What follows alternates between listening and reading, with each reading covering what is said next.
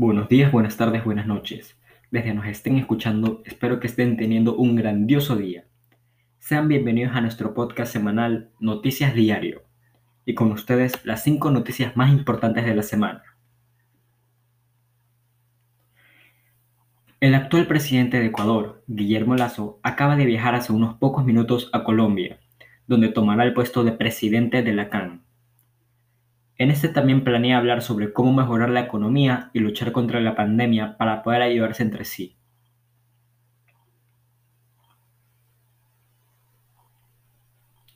La Fuerza Aérea de Estados Unidos enviará a más de 2 docenas de aviones cazas furtivos F-22 a un ejercicio en el Pacífico Occidental este mes, un despliegue inusualmente grande de los poderosos jets que, según analistas, envía un fuerte mensaje a un posible adversario en China.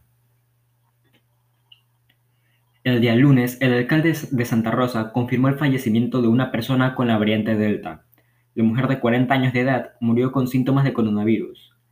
Aunque las autoridades sanitarias no se han pronunciado, el alcalde Vite anticipó que desde el Comité de Operaciones de Emergencias COE Cantonal se prevé adoptar nuevas medidas de bioseguridad para prevenir la propagación de los contagios. Las catastróficas inundaciones en Alemania han provocado la muerte de al menos 105 personas y 100 más desaparecidas, dijeron las autoridades el viernes, mientras continúan los esfuerzos de rescate a gran escala, en medio de un aumento del nivel de agua, deslizamientos de tierra y cortes de energía.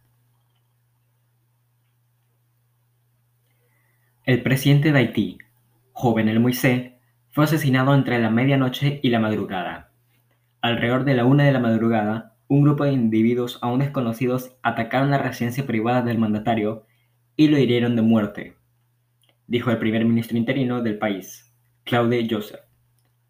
La primera dama, Martine Moïse, resultó herida a bala durante el ataque. La agencia EFE aclaró que continúa viva y recibe atención en un hospital de Puerto Príncipe.